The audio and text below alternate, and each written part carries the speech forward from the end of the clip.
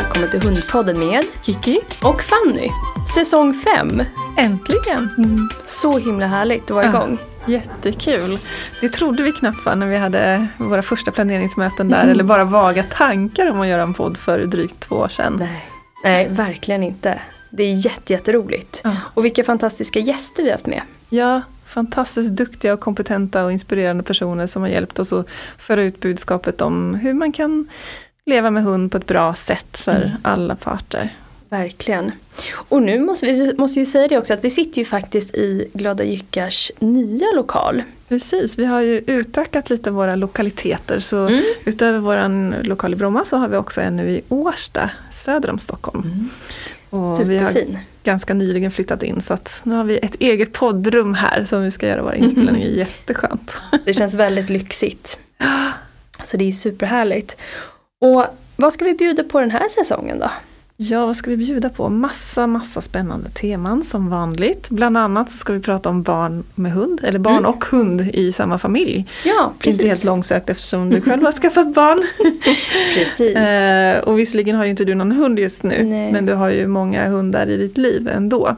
Exakt, och det kommer ju garanterat bli hund igen. Ja, och jag själv har ju också, mina barn börjar bli ganska stora, men jag har ju levt med hund och barn i många år. Och vi kommer också med psykolog Elsa Brobacke som också är nybliven mamma och hundägare och har varit med oss tidigare här när vi pratade om hundrädsla. Så hon kommer tillbaka och prata lite om det temat. Det kommer bli jättespännande. Och sen kommer vi även prata om freestyle som är en jätterolig hundsport. Och då har vi bjudit hit Anna Larsson. Jättekul. Hon är ju superduktig och håller bland annat på med det. Ska vi säga. Vi kommer att prata om kost också. Näringslära med Sanna Gille från Sveriges lantbruksuniversitet. Det ser jag jättemycket fram emot. Ja, jättekul. Det är ett ämne som jag tycker är otroligt viktigt men som jag själv känner att jag kan lite för lite om. Så att det ska bli väldigt spännande. Jag håller med. Ja, det ska bli väldigt kul. Och sen har vi ju även bjudit hit Irene Westerholm på temat kamphundar. Det är ju hon expert på. Och så har vi ju en massa annat spännande också. Så det är bara ett litet axplock av det vi kommer att prata om då. Men vad har hänt sen sist då, Kiki? Vad har du och Tage gjort? Vad har vi pysslat med? Det känns som att livet bara rullar på. Ja. Han börjar ju bli vuxen, känner jag. Äntligen. Hur gammal är Tage nu? Han är drygt 4 år. Han fyller 4 i november. Och jag vet att jag från början tänkte lite vagt att jag lägger en 3-årsplan. Att när han är 3 år då ska vi ha hittat vårt gemensamma liv. Och han ska förhoppningsvis ha utvecklats lite i den riktning jag vill och vara relativt färdig, om man nu kan uttrycka sig så. Men jag fick revidera min plan för jag kände att vi hade en hel del kvar när han var 3 år faktiskt. Han var inte mogen. Och sen om det beror på att han utvecklas sent eller om det beror på att han också haft alla sina krämpor med allergier och grejer, det vet jag inte. Men nu däremot börjar jag känna att han börjar faktiskt landa som en vuxen, stabil och trygg hund. Så men vi vet vart vi har varandra. Han kanske säger detsamma om mig. Att det tog 4 år att få mig dit han ville. Men vi har hittat någon harmoni där det mesta flyter på. Sen finns det ju alltid saker man vill fortsätta och utvecklas inom. Men så generellt så känner jag stora skillnaden är att han har blivit lite vuxen. Men sen så har vi, han har varit ute och jagat. Vad härligt. Jagat hare. Det har han gjort några gånger varje säsong. Jag jagar ju inte själv, men jag har en kompis som jägare så att han får följa med ut ibland för att få sitt behov tillgodosett fullt ut. Och det är otroligt häftigt att se när en hund får göra det som den verkligen är avlad för. Och parallellt med det, vi kommer ju ha ett avsnitt också som handlar om antijakt eller jaktkontroll skulle man kunna säga.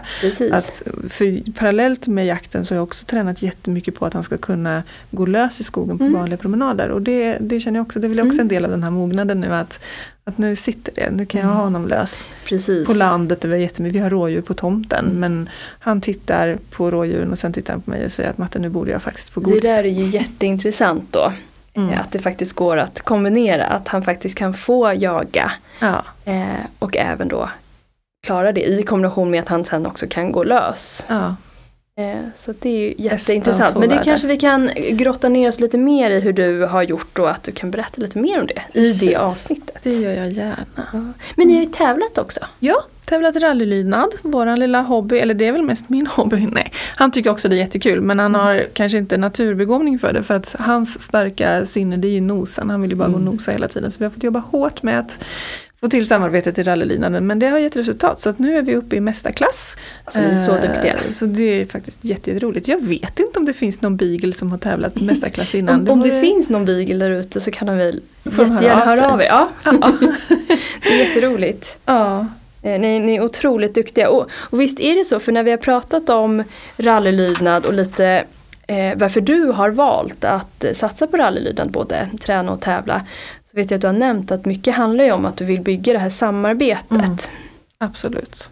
Och det har verkligen gett resultat. Så jag tycker rallylydnad är verkligen en sån sport som den smittar verkligen av sig i vardagen. För att det är så likt vardagslydnaden, eller vad man ska kalla det. Det är som de beteenden som man behöver kanske ha med sin hund i vardagen. Kunna gå följsamt i koppel och kunna lyssna i olika sammanhang. Och så man tränar verkligen sin kommunikation. Och det har vi ett avsnitt om någon vill lyssna på, om någon är nyfiken på hur man kan komma igång. I förra säsongen, ja. Själv då, hur har du haft det? Mira växer så det knakar. Ja, det är helt galet. För er som inte har lyssnat till den så är Mira en tvåbent. Precis, ja, exakt. Hon har ju hunnit bli 8 månader nu. Precis börjat få sina första små tänder, små kanintänder. Nere i underkäken. Ja, det är jättegulligt. Men det är verkligen helt otroligt. Det är super härligt, och hon blir mer och mer som en liten person.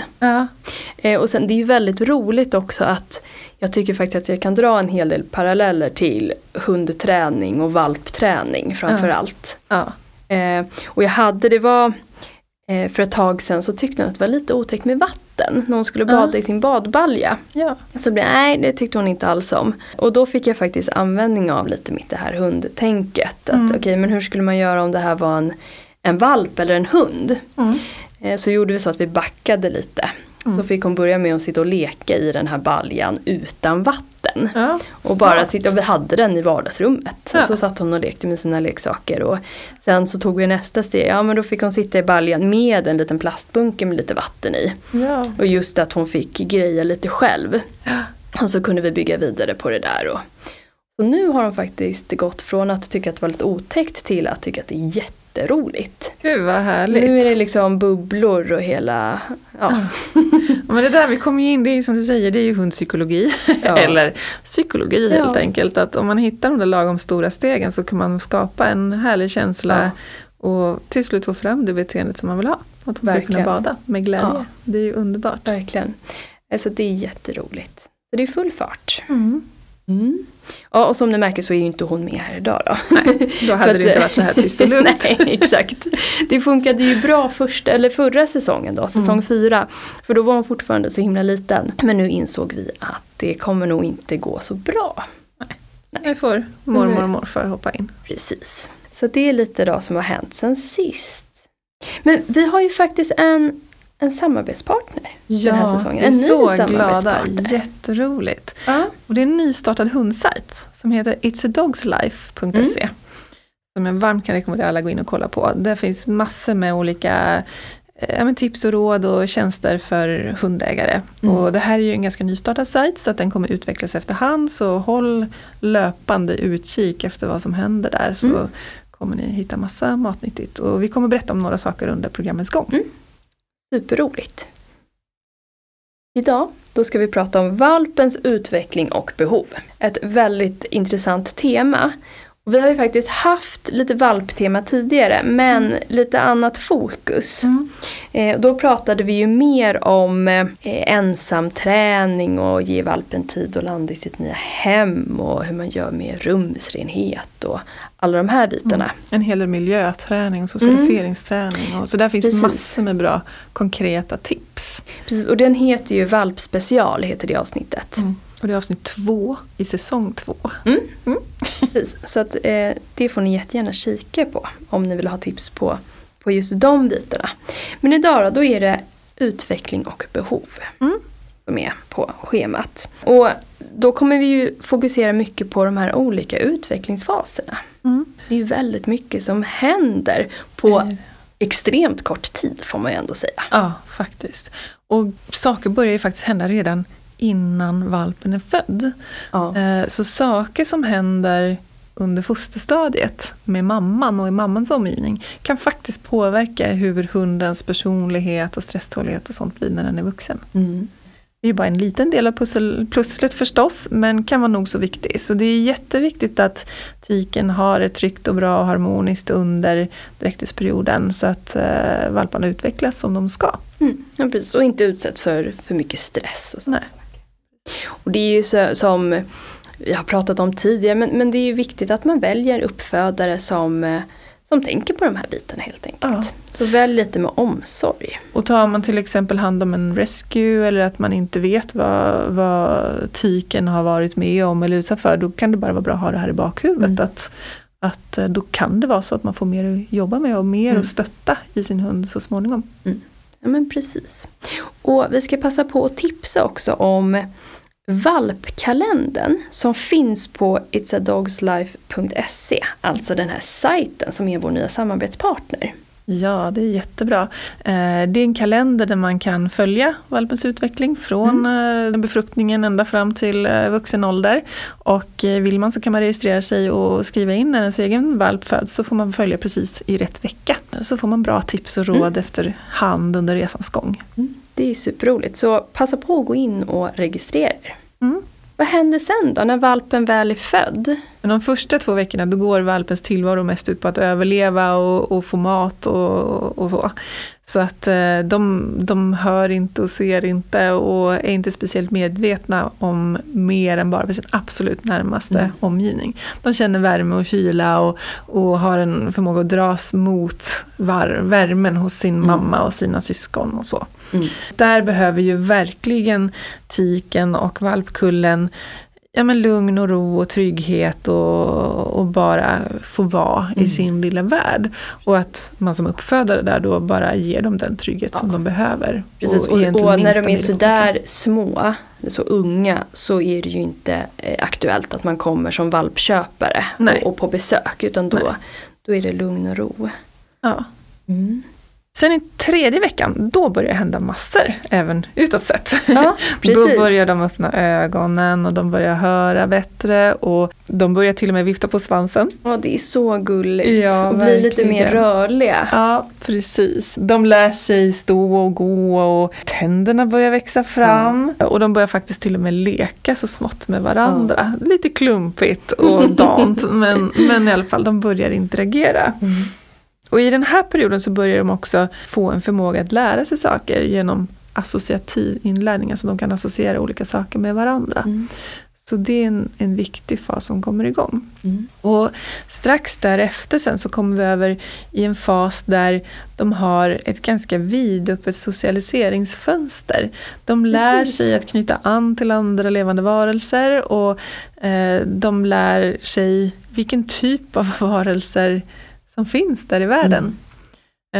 Så det där är en jätteviktig period som faktiskt påbörjas redan då hos uppfödaren. Precis, och det där är ju också väldigt intressant för att där kan ju också vara bra att höra lite sig för med uppfödaren. Vi säger att man till exempel lever ett liv där man har katt också och har tankar på då att man vill att det ska fungera med hund och katt. Då kan det vara en jättefördel att valparna får träffa katter till exempel. Ja, men det där kan jag märka när jag sitter med till exempel hundägare på en problemutredning för en hund som har någon form av sociala rädslor, att den är rädd för kanske barn eller män eller vad det kan vara. Då märker man oftast att det som de upplevde som valpar, om de har en positiv upplevelse av barn till exempel i den här tidiga fasen, ja, då är oftast inte det något problem. Då kan de bli jätteglada när det kommer främmande barn på besök, medan om det kommer en främmande man, om det var kanske en ensamstående mamma med 2 barn som hade valparna under den här första perioden, då kan främmande män vara ett problem. Medan om det inte fanns barn, ja, men då kanske det är barn som är problemet.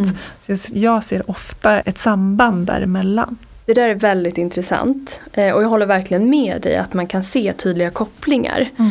Och det, också, det visar ju verkligen hur viktigt det är den här första tiden helt enkelt hos uppfödaren, det här fönstret. Och faktum är att det börjar ju faktiskt, det är ju som mest vidöppet kan man säga, just den här perioden när de är hos uppfödaren. Och det är självklart så har man ju jättestora möjligheter att påverka och forma och träna sin hund, sin valp när man får hem den. Men det är också viktigt att tänka på de här bitarna. Och där kan det vara superbra att ha en tydlig dialog med sin uppfödare. Ja. Och fråga lite, till exempel, har ni barn på besök om det är så att det inte finns barn i familjen? Så att man har lite koll på det. Och det som är oerhört viktigt då, det är också att de får positiva erfarenheter. Ja, givetvis. Av de här exakt. Typerna av individer, oavsett om det är katter eller barn eller män eller kvinnor eller kossor eller hästar eller vad det nu kan vara. Så vill det till att valpen upplever det som positivt. Ja, absolut.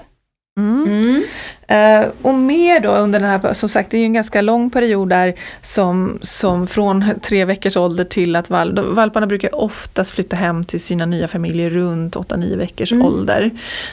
Och under den perioden så händer det ju massvis med saker. Valparna leker jättemycket med sina syskon för det mesta, ofta även med mamman och kanske andra hundar som finns hos uppfödaren, och det där är ju en jätteviktig del av valpens utveckling, för i leken så lär de sig oerhört mycket om kommunikation och om livet i stort. Så det är jätteviktigt.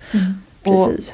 Och under den här perioden så börjar också tiken att lämna valparna lite då och då. I början så är hon med valparna hela tiden och sen så börjar hon ta lite fler och fler runder där de faktiskt får klara sig lite själva. Hon behöver lite paus. Du vet hur det är kanske.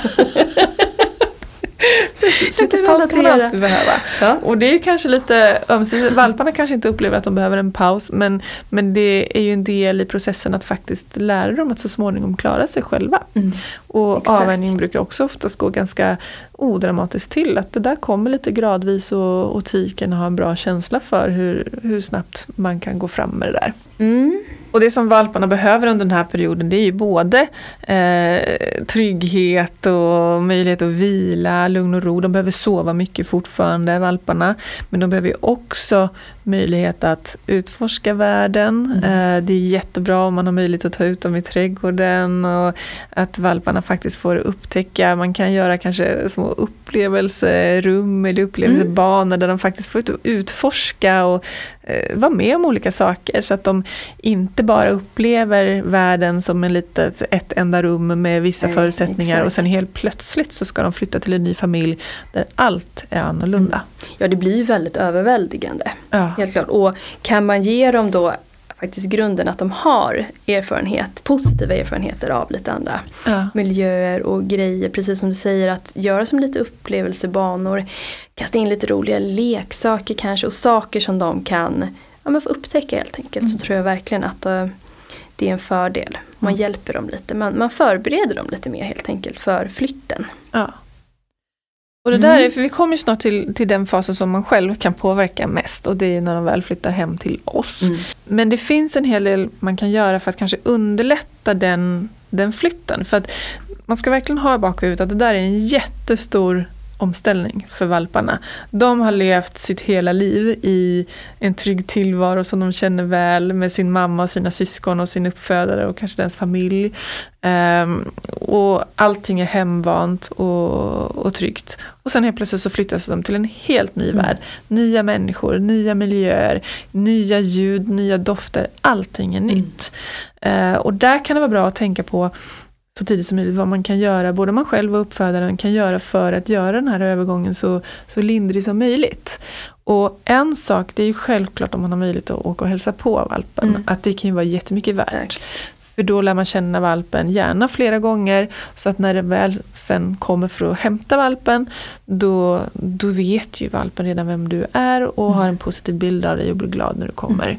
Så det är ju en super fördel om det går. Jag tänker också på en sån här ganska enkel grej. Det kan ju vara att man får med sig till exempel en bit, om det är så att de har haft en valp, en filt som har legat i valplådan till exempel. Eller någonting som en leksak, något som luktar lite av mamma och syskonen. Det kan vara en väldigt trygghet. Och om inte uppfödaren erbjuder, då kan ju man själv ta med sig eller skicka en filt till uppfödaren som får vara där med valparna och mamman några veckor innan man hämtar hem den, så att får man med sig sin filt hem sen full med härliga dofter för valpen. Ja, men precis, en sån liten grej kan faktiskt göra stor skillnad. Det kan göra ganska stor skillnad. Det kan bli som en nalle för våra bebisar. Precis, snuttefilt. Ja. Och lika så att man kanske försöker då ha de rutiner som går så lika som möjligt. Att man tänker att hade uppfödaren vissa mattider, då kan man köra på dem i början och även använda samma foder som uppfödarna hade. Så att man inte ändrar på saker i onödan i början. Det kan man göra så småningom om man känner att man vill byta foder eller göra andra förändringar. Ja, precis, så man tar det lite lugnt helt enkelt i början. För det kan ju vara så att man blir så himla, det är ju helt fantastiskt att få hem den här nya familjemedlemmen och man har gått och längtat och väntat och det kan lätt bli att man överöser valpen med intryck bara för att man tycker att det är så himla härligt och bjuder hem folk för att det är många i ens närhet som såklart vill träffa valpen. Men där är ett tips att lite lugnt. Det finns tid till alla de här sakerna, men att man gör det lite lagom takt. Och då kommer vi egentligen in då på nästa fas som handlar om när valpen väl har kommit fram till dig eller kommit hem till dig. Innan vi går in på det så skulle jag vilja tipsa på ytterligare ett verktyg på itsadogslife.se som är en checklista. Eller det finns flera olika checklistor och den jag tänker på just nu, det är i väntan på valpen. Då finns det en liten checklista där man kan kolla av och se vad man behöver tänka på, vad man ska kolla med uppfödaren innan och sådär. Så att det är ett litet tips. Kanon, det är superbra. Finns det fler saker man ska tänka på då när man, för att göra den här övergången, tänker jag, flytten så lindrigt som möjligt. Jag tänker att själva resan till exempel kan ju vara faktiskt ganska omtumlande för en valp. Man kanske ska åka bil långt eller i värsta fall flyga utan någon människa som kan ta hand om dem under tiden. Och det kan ju bli väldigt traumatiskt för en liten valp. Ja, men definitivt. Alltså jag tänker, åker man bil då till exempel, då tycker jag definitivt att man ska sitta med valpen. Att man använder sele, alltså bältar valpen helt enkelt. Men att man sitter med. Så att inte valpen behöver åka själv liksom bak i bur och så. Utan att man börjar där. Så att man hela tiden är med. Ja, och att man då har någon med sig som kör och en som tar hand om valpen. Exakt. Så att man inte bara stänger in i en bur och så sätter sig och kör. Men precis, att man har någon med sig helt enkelt.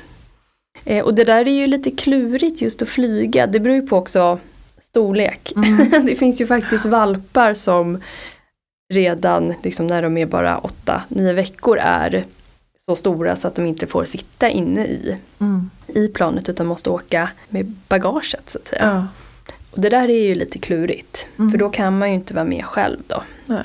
Och det kan gå jättebra, men det kan gå illa. Så det är en risk skulle jag säga. Så där behöver man nog verkligen fundera på det. Men annars så just att vara närvarande och vara med valpen och försöka vara så lugn och trygg. När det gäller bilresa till exempel, att om det är långt bort, ta gott om tid för pauser. Kanske till och med övernatta om det skulle behövas på vägen hem för att kunna liksom ta det i små etapper. Så tar det i valpens takt helt enkelt. Och i början där också att den bara fokuserar på att valpen ska vara trygg med dig. Det är egentligen det som är största fokus skulle jag säga. Precis. Låt valpen utforska familjemedlemmarna och närmiljön i sin egen takt. Så den kommer behöva sova mycket. Den kommer kanske troligtvis behöva sova nära dig eller någon annan familjemedlem för att känna sig trygg. Även om ni inte vill att hunden ska sova i sängen så skulle jag inte rekommendera att ni låter valpen sova ensam i början. Utan då får ni sova tillsammans med valpen på golvet. Den första perioden tills valpen har landat. För den behöver närheten. Den har haft sin mamma och sina kullsyskon omkring sig hela tiden. Och nu har den kommit till en helt ny värld. Och då behöver den tryggheten från en varm och härlig varelse, oavsett om det är människa eller hund. Ja, men exakt. Och det där tycker jag är superviktigt att ta upp faktiskt, för att det är ju så att även om man har liksom ambitioner eller mål att men så här vill jag att det ska se ut sen då när min hund är vuxen eller äldre, och så är det viktigt att tänka på att den träningen, den börjar man inte liksom första veckan, utan det tar man lite sen. Och det här går ju, alltså i de allra flesta fall så då blir ju valpen, den gör sig hemmastad ganska så snabbt. Ja. Men det är viktigt att man tänker på att den behöver lite tid där i början och landa. Och som sagt, det kan räcka med en vecka och det kan ta flera veckor. Det beror på vad man har för individ hos sig. Exakt, och vilken miljö och så. Ja. Och det är också så här, vad hunden skapar sin trygghet i. För att jag vet, när Tage flyttade hem till mig så han var ju trygg så länge han fick vara nära mig. Så jag kunde ju ta med honom på, jag vet att jag gick en kurs då och det hade jag nog inte planerat så om jag hade vetat att jag skulle haft en valp. Men då skulle jag gå en kurs eller det var ett delmoment av en kurs. Men han var jättenöjd med att få sitta innanför min tröja hela dagarna och tog inte in så jättemycket av omgivningen utan han var nöjd med att få vara med mig. Men en annan valp kanske tycker det är överväldigande att vara iväg på en ny plats och då kan man inte göra så.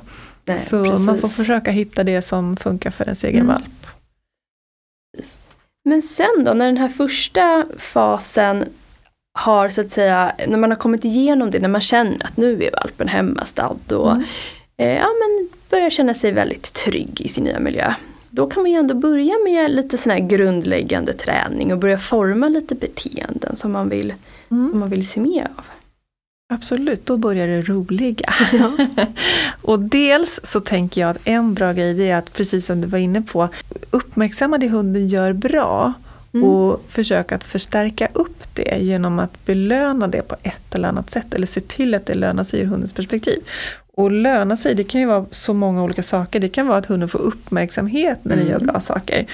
Att man berömmer den med rösten, att man kanske kelar lite med den, att man helt enkelt uppmärksammar hunden när den gör bra saker. Det är så lätt att vi fastnar i att råka uppmärksamma den varje gång den gör någonting som den inte ska göra. Och när allting flyter på, då låter vi den bara vara. Så det där, att sätta på sig de glasögonen som ser allt bra hunden gör.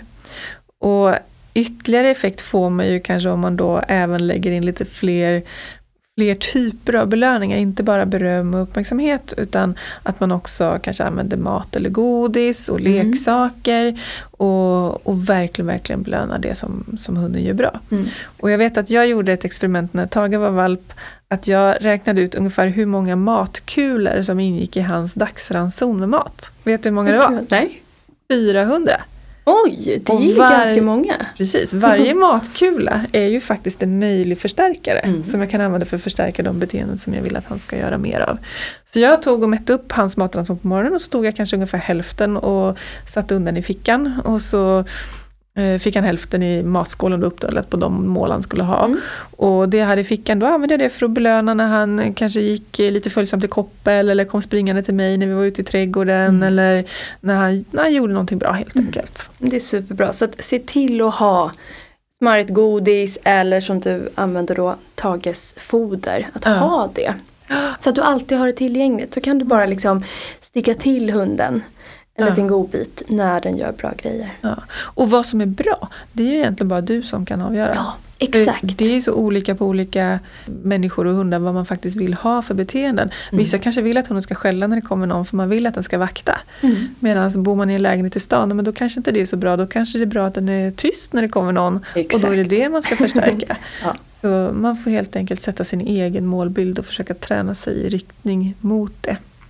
Det finns ju några sådana här bra saker tycker jag som kan vara bra att grundlägga beteenden redan från början. För att valpen kommer komma in i en lite stökigare period så småningom där den får lite knäck i öronen och inte kommer att lyssna längre. Och ju mer man har lagt en grund för några beteenden innan det, desto större chans har man att komma igenom den perioden lite lättsammare. Exakt. Så här är det verkligen, här är ju ett tips att tänka lite förebyggande. Ja. För att när valpen är så här liten som när den är bara kanske så här 2-3 månader och precis har flyttat hem till dig, då behöver du oftast inte ha någon inkallningssignal till exempel, för att den följer dig var du än går och lockar du lite på den så kommer den. Men som sagt, det kommer komma självständiga perioder och då har du jättemycket att vinna på att ha tränat in en tydlig inkallningssignal redan innan. Så bestäm dig för en inkallningssignal och träna in den så mycket du bara kan redan innan knäcken kommer till öronen. Och vi har ju ett helt avsnitt som handlar om inkallning, så lyssna på det och träna inkallning. Exakt, och bli inte chockade när det kommer. När helt plötsligt, när din valp bara inte lyssnar, för att det är helt normalt. Helt normalt. Så att de allra flesta, skulle jag säga, hamnar i det läget. Det viktiga då, det är väl att tänka att okej, nu hamnar vi här. Att man backar lite och inte ställer lika stora krav. Och har med sig att okej, det här är en fas.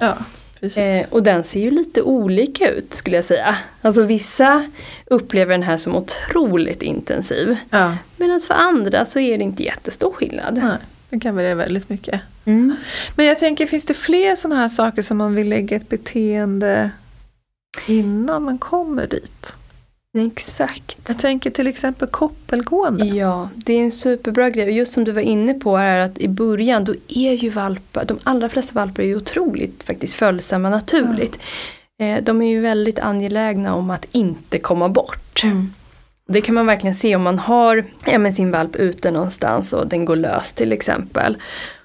Och så kanske den är liksom fokuserad på någonting och så tittar den upp och så är husse eller matte borta. Eller de inte ser det, de har kommit en bit ifrån. Då bara springer de efter och så här, oj, de vill verkligen inte komma för långt ifrån. Och här är det ju då, precis som vi är inne på, inkallning, superbra, förstärk då när valpen är på väg mot dig. Men samma sak när de faktiskt går fint i koppel. Och då kan det ju vara, alltså när kopplet hänger löst, alltså när hunden inte drar i kopplet, när det hänger helt slakt, så förstärk det. Och det kan man ju göra då, precis som vi är inne på olika sätt. Antingen bara med rösten och beröm, eller stick till en liten godbit. Och här får man ju se också, beroende på vad man har. Alltså vissa svarar ju väldigt bra på beröm i rösten och lite klapp och lite gos och tycker det är toppen. Medan andra kanske behöver då en liten godbit. Det kanske blir ännu mer förstärkande. Och man kan ju såklart använda lek också, leksak. Men där kan man ju också tänka lite på vad man vill ha för energi. För om man har en väldigt, kanske en ganska stor och energisk valp, så kan det ju vara så att man drar upp den mycket energi. Då kanske det blir så att den börjar dra lite i kopplet istället. Så just i koppelgående så kan det ju vara bra, tycker jag då, att belöna lite mer så att det inte blir lika hög energi. Det här tycker jag är ett jättebra sätt att belöna, är att använda godissök som belöning. Att jag slänger godisbiten på marken. För det blir också ett litet sätt att lugna hunden, distrahera. Det blir inte att den bara ångar på och hänger längst fram i kopplet. Utan att när den går med slagkoppel så säger man sök och kastar en godisbit nära mig så att den får söka. Så den vänjer sig vid att men runt matte eller husse så kan det dyka upp godisbitar helt enkelt. Och då tar den det lite lugnare.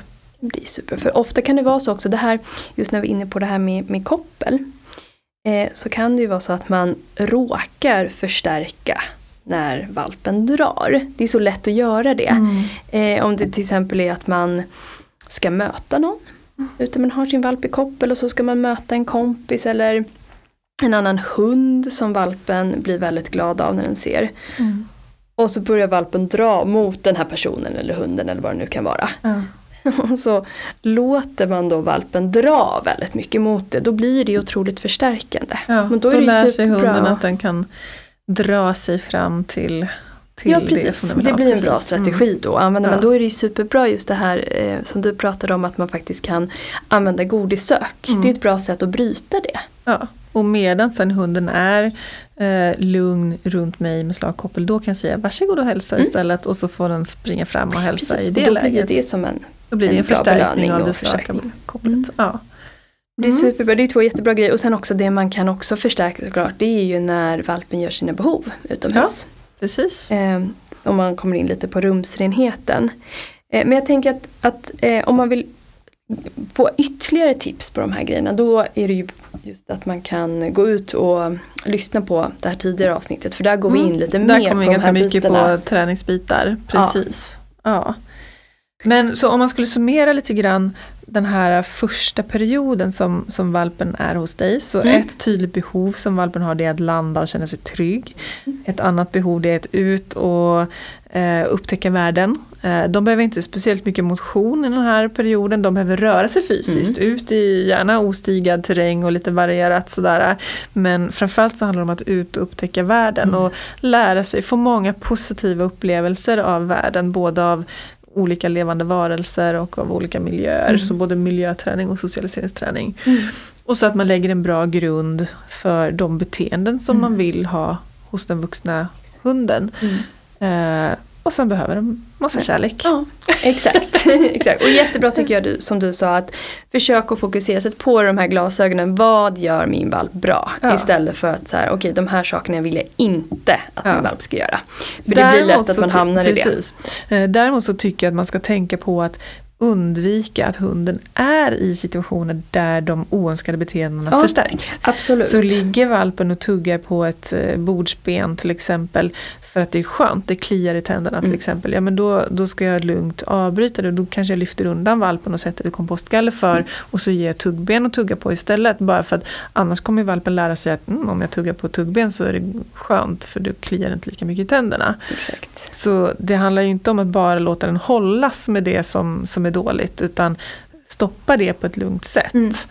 Men försök framförallt förebygga att det inte uppstår. Ja, precis. Och det går ju enkelt att göra. Ja. Med åk iväg, köp ett jättegäng kompostgaller. Ja. Alltså det är ett superenkelt sätt. Så behöver man inte ens gå in på det. Och vill man inte att valpen ska bita på tofflor eller vad det nu är. Ja, men plocka ställa upp dem på hatthyllan. Ja, exakt. Man behöver inte göra det så. Den där fasen går ju över. Ja. Så att mycket kan man komma till rätta med bara genom att tillrättalägga under en kortare period. Precis som man barnsäkrar sitt hem. Precis. Då får man valpsäkra.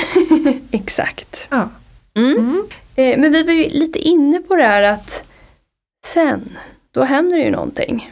När valpen börjar bli lite mer, vad ska man säga, lite mer tonåring, komma upp i den åldern. Och när är det ungefär?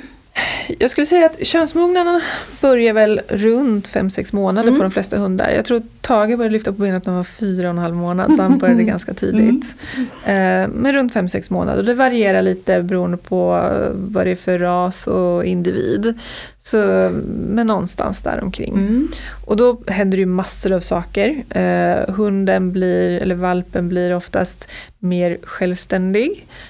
Den tar lite större lovar. Den lyssnar inte lika bra längre.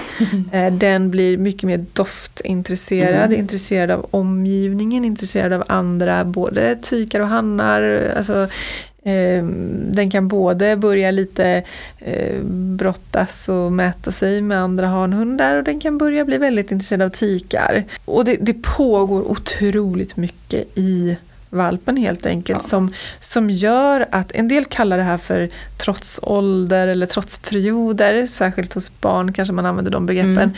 Men i min värld så finns det ingenting som heter trots i bemärkelsen att de försöker sätta sig upp mot oss, utan tvärtom, de vet knappt att vi är där. Nej, det pågår så mycket i dem just då så att de klarar inte att göra bättre. Nej, precis, så det uttrycket, jag kan tycka att det är lite missvisande, eller ganska missvisande.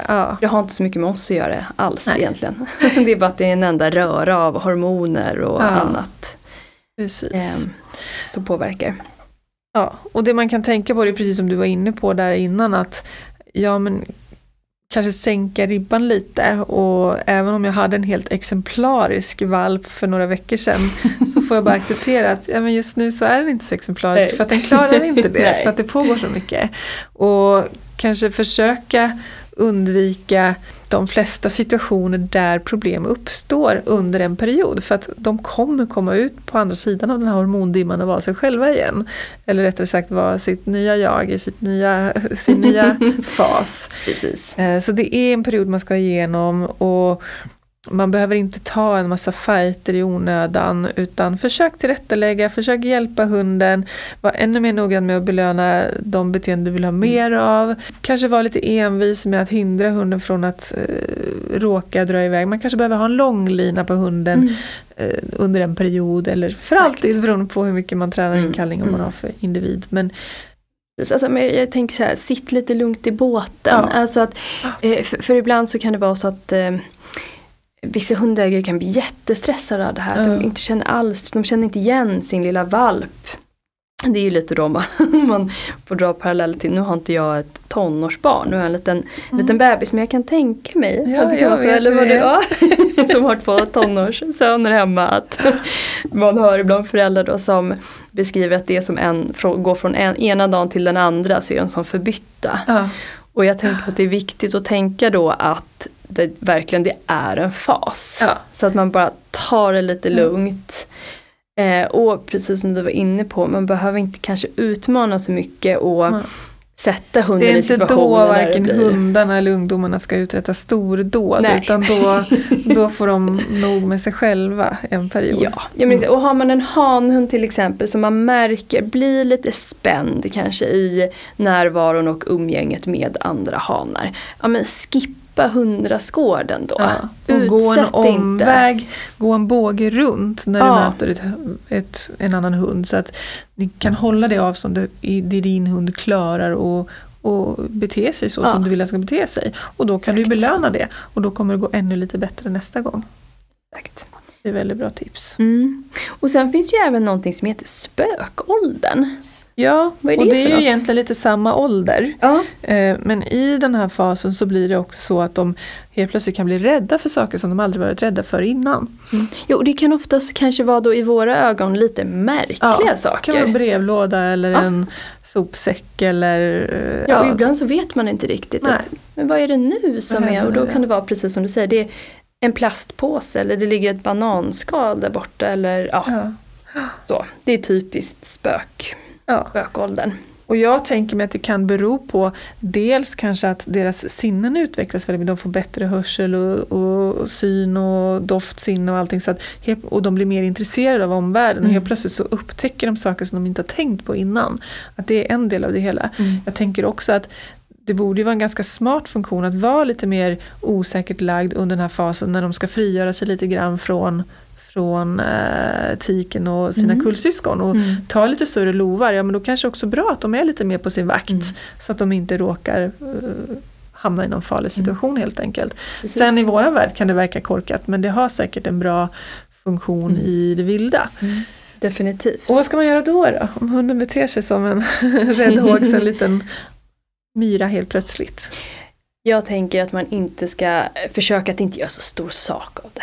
För det här är typiskt en sån spökgrej som för de allra flesta så går det över. Ja. Men det man kan göra om man får en väldigt sån rädslig reaktion, det är just att man jobbar lite avledande.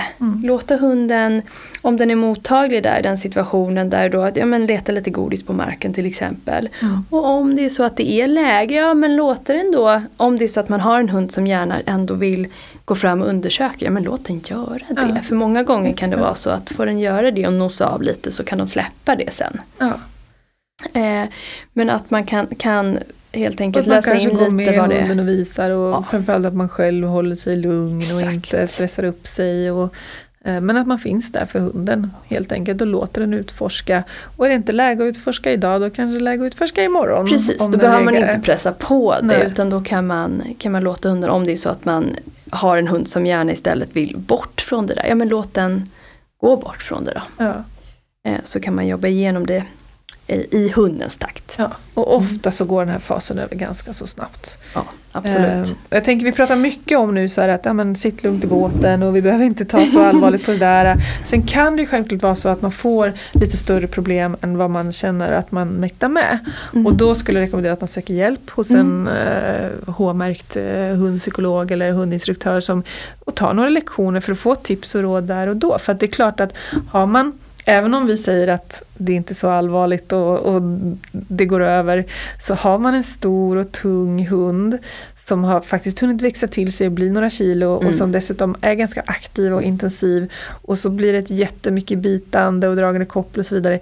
Det kan vara nog så jobbigt, så absolut att man kan behöva jobba med det och hitta olika lösningar.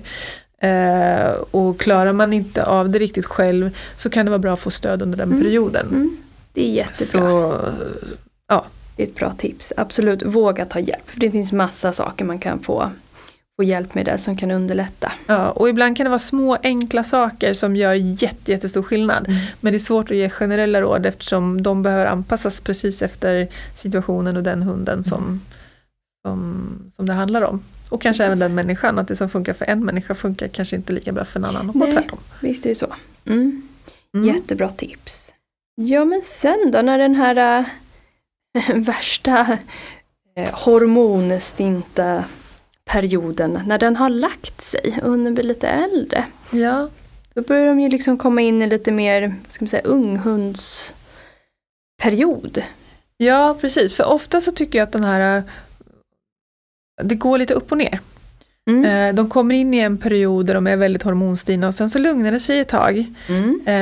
Och så känner man att nu är det över och så flyter allting på lite bra igen. Vardagslivet börjar funka och relationen blir bättre med hunden.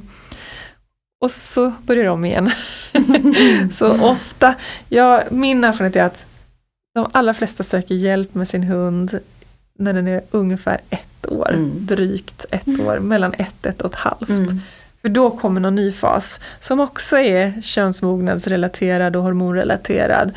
Det händer jättemycket i dem och de har hunnit bli väldigt stora, oftast om det är en större ras i kroppen, men kanske inte lika stora i skallen. De har inte riktigt... Precis, det har inte hängt med riktigt. Nej. Och speciellt kanske om man har också en så här ung hanhund av en ganska stor ras som har liksom börjar muskla på sig lite kanske och så. Då kan det ju vara ganska mycket att hantera. Ja, så att då börjar de lite grann. Men den där fasen brukar också bara hålla i sig några månader och sen så lugnar det sig igen. Och om man spekulerar i när hunden är vuxen så är det också lite svårt att ge en bra siffra på, för att det varierar jättemycket. Både kanske vad man menar med att vara vuxen, för en sak är att växa färdigt fysiskt i kroppen och en annan är att vara mentalt mogen. Och så varierar det på både individ och rastyp och så.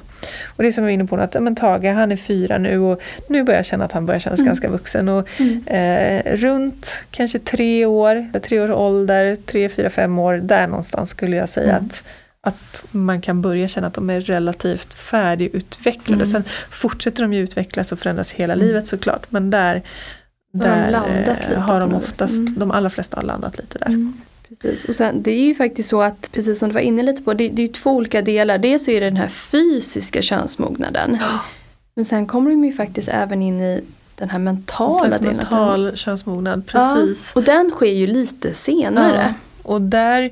Och det kan vara runt där 3 till faktiskt upp till 5 år som jag tycker man märker att de kommer in i en fas där de helt plötsligt kan bete sig väldigt annorlunda mot de har gjort innan. Det kan vara allt ifrån att de helt plötsligt börjar visa hanens aggressivitet om de är hanhundar, eller att de inte lyssnar lika bra längre. Och, alltså det är lite som ytterligare en sån här liknande fas där det pågår så mycket så att de inte riktigt klarar av att bete sig som man skulle önska i alla lägen. Och det som jag tycker generellt med de flesta hundar är att från ungefär 3 års ålder så är de inte lika sociala längre. I bemärkelsen att de är inte lika intresserade av att mingla, eller vad man ska kalla det, alltså träffa nya bekantskaper. De kan definitivt behålla sina kära vänner och fortsätta träffa dem, och de flesta kan lära känna nya individer om de får göra det i sin egen takt. Men det här att träffa andra hundar ad hoc på promenaden, det intresset avtar för de allra flesta. Och det kan jag faktiskt känna igen mig lite som människa också. Att när man är yngre så är det ofta så att man älskar att mingla och träffa folk överallt och så vidare. Och sen, i alla fall för min del har det varit så att ju äldre jag blir, desto mer nöjd blir jag med de vänner jag har. Och det tar lite längre tid att lära känna nya människor än vad det gjorde när man var ung. Så det är väl säkert en naturlig utvecklingsprocess.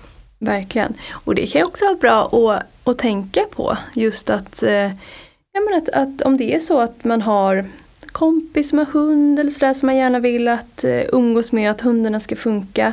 Men det är superbra att introducera dem för varandra tidigt. Och liksom vårda den relationen lite. För det vet jag, Eddie har ju haft, han hade ju han hade några sådana relationer som han ändå hade liksom hela livet. Och det var superfint. Och det kunde ju ändå gå ganska lång tid för vissa då av de hundarna som han umgicks med mellan gångerna de sågs. Men det fanns verkligen en grund där. Ja. Det märker jag också när man sitter med hundägare och hundar på problemutredning. Om de har svårt med att lära känna nya hundar när de är vuxna, eller om de har svårt med andra hundar, relationer till andra hundar. Så de vänner de har, det är oftast de som de lärde känna när de var väldigt unga. Ja. Och det har fortsatt funka. Men sen har det inte gått att lära dem att känna nya. Precis. då har vi ju ändå pratat om de här olika, vad som händer egentligen. Och det är ju väldigt fascinerande att det händer så otroligt mycket på kort tid. Det är ju det, och det kan kännas ganska tröstlöst när man är mitt i en sån här jobbig fas, samtidigt som de är som sagt tillfälliga och man får passa på att njuta i perioderna emellan och försöka njuta av det positiva även i de jobbiga faserna eller intensiva faserna eller vad man ska kalla dem. Och jag tänker att man har mycket att vinna på att verkligen inte stretcha gränserna i de perioderna, utan kanske backa hem lite, att även om det funkade och göra vissa saker tidigare, så kanske jag faktiskt får acceptera att under den här perioden så får vi gå våra lugna skogspromenader eller vad det är som funkar. Försöka hitta det som verkligen funkar bra och göra mer av det. Det är ett jättebra tips. Ta det lite lugnt helt enkelt. Och är det jätteintensivt, och tänk på att det är en fas och din hund kommer inte vara så hela livet förhoppningsvis. Nej, men de flesta är ju inte det när det är liksom en tydlig sån att nu är min hund i den här tonårsfasen. Ja. Och att som sagt ta hjälp om det är superkämpigt. Det är ju otroligt intressant tycker jag med de här olika utvecklingsfaserna. Ja. Och det är ju också så att man växer ju samman med sin hund under alla de här faserna. Lika ljuvligt som det är med de här lite lättsammare faserna, desto mer kanske lär man sig på dem som är lite mer utmanande. Och jag kan ju verkligen känna det nu när Tage har hunnit bli 4 år. Vi är ju så tajta så att det är helt underbart med en valp. Men när man har kommit så här långt så är det helt fantastiskt vad man har hunnit liksom lära känna varandra och utvecklas tillsammans. Ja, det är underbart att verkligen få följa en hund från början eller från det läge man kommer in i då. Verkligen. Oavsett om man skaffar en valp eller om man tar över en vuxen hund. Ja men verkligen. Ja precis, så det är ju jättebra tycker jag att lyfta det. För vi har varit inne på här att det kan vara kämpigt och sådär. Men det är ju bara en del av att ha hund helt enkelt. Så att det är en fantastisk resa. Ja. Och det var väl egentligen det som vi hade idag som vi pratade om. Ja. Precis. Och det är ju så att vi finns ju på sociala medier. Både på Facebook och Instagram. Och där lägger vi ut extra material löpande. Så ni får jättegärna gå in och följa oss och likea och dela vidare. Så att ni hjälper oss att sprida podden. Och gärna gå in på iTunes och skriva recension eller betygsätta oss där, för då kommer fler få notiser om att vi finns och hitta oss den vägen. Så det tackar vi lite extra för. Ni får också jättegärna gå in och följa itsadogslife.se. Och även de finns på sociala medier. Så missa inte det. Vi kan lägga en länk på Facebook och Instagram, så hittar ni det där. Och det här är alltså första avsnittet på nya säsongen. Ja. Så att det kommer mer helt enkelt. Så det kommer bli super roligt. Så ett stort tack för att du lyssnade på Hundpodden med Kiki Fälstenius och Fanny Modig. Ha en underbar dag!